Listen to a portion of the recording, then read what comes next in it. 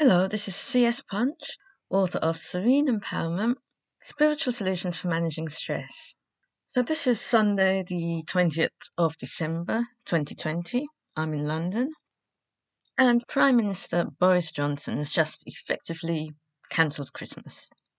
But as Serene Empowerment is all about keeping calm in the face of devastation and disaster, I've decided to create a new mini series of episodes which I'm calling The Superhighway to Inner Peace. And the Superhighway to Inner Peace is based on direct path spiritual teachings. And in these teachings, there are two basic steps.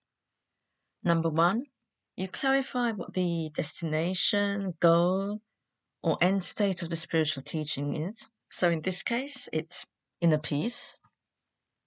And number two, you enter that state of mind right now. That's a very simplistic description of what the direct path means. Another very basic general dictionary definition of direct path is moving towards a place or object without changing and without stopping. So the end state that we'll be gliding towards without changing and without stopping is, as I say, peace, power, and presence of mind.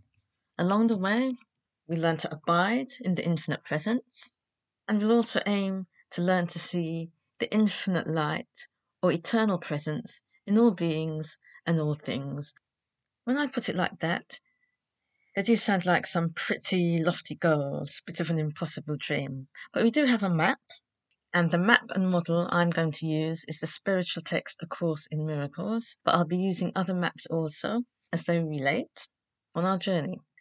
So if you'd like to find out more about the story behind the Course in Miracles, check out the previous episode of the Serene Empowerment podcast if you haven't already done so. A Course in Miracles is concerned with our reconciliation and reunion with the infinite source of love.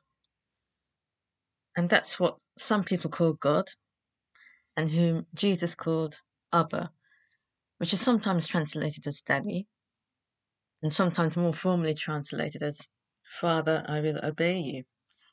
The avatar of A Course in Miracles is the one that we in the West call Jesus, although he more than likely had another name during his lifetime, such as Yeshua, because the term Jesus Christ is a title rather than a name. But I digress. As I said, the theme and the direction of the Course is towards reuniting us with the source of infinite love. And this reconciliation with our source is brilliantly symbolized in the parable of the prodigal son. In A Course in Miracles, the prodigal son, or the lost son, represents us. And the rich dad in the story represents our creator, the source of infinite and unconditional love. So I'm going to retell this story now in a different way. The prodigal son is the beloved child, which is our shared collective identity. This identity can be described as unified spirit or infinite light. And infinite light was the first thing that God created. As in, God said, let there be light. And there was us. So this is before humanity, before the creation of humanity, or before the universe was formed. The first thing in this symbolic story, the first thing that was created was infinite light. And my avatar, or metaphor for infinite light, is beloved child, the symbolism of the beloved child. So, the beloved child of Abba, in this version of the prodigal son, the beloved child of Abba wanted for nothing, dwelling in the kingdom of heaven in perfect happiness.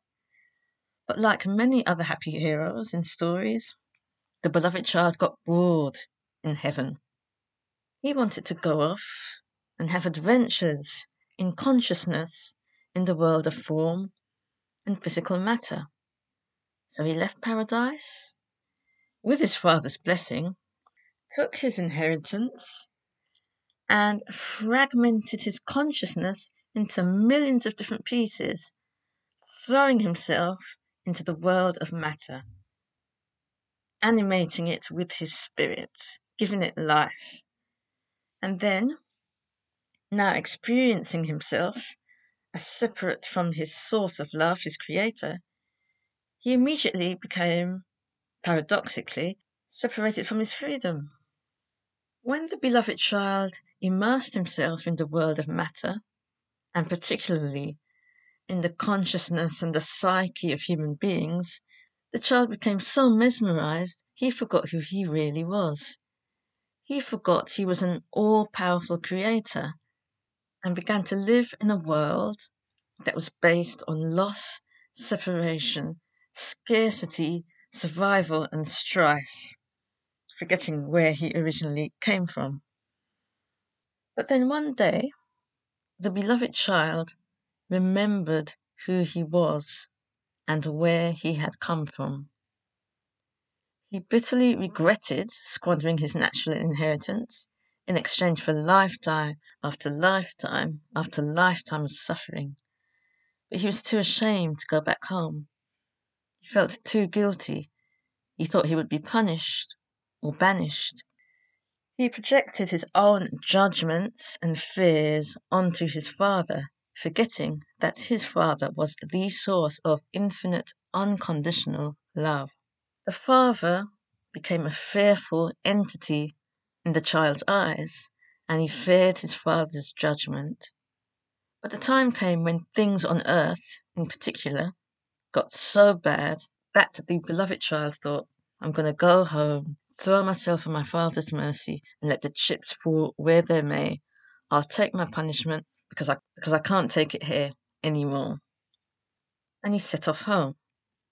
But on his way back, as he was nearing Heaven's gates, he saw a figure running towards him in the distance. To his surprise, he recognized his father running towards him with his arms outstretched in welcome and with a smile of joy on his face. And I'll end the story there.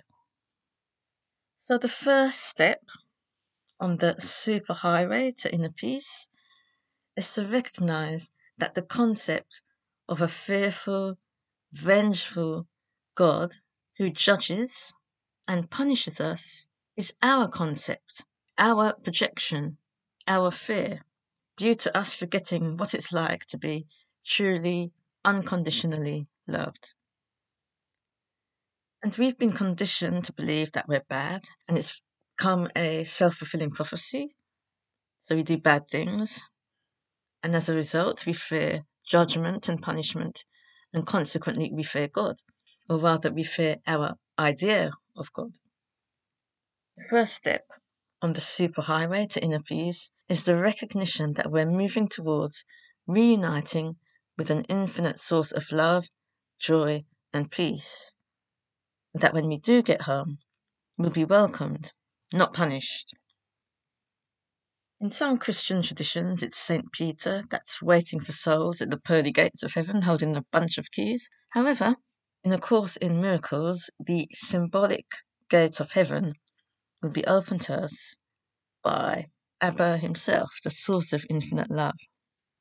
I introduced this as the first step or first understanding on the superhighway to inner peace, because if we're afraid of our destination, if we're afraid of encountering a punishing, judgmental God at the end of our journey, we won't want to take the first step. The second idea that I want to close with is that you don't have to die or leave the physical body to get to quote-unquote heaven, or to rest in peace and power. So, thanks for listening. This was the first episode on the superhighway to inner peace. If you'd like general information about the Serene Empowerment process as a whole, or the 12 stages of Serene Empowerment, which is loosely based on 12 steps programs, then visit my website at sereneempowerment.co.uk. That's Serene Empowerment, all in one word, .co.uk. And you can also check out the book, Serene Empowerment, Spiritual Solutions for Managing Stress, which is available at online bookstores. Bye for now.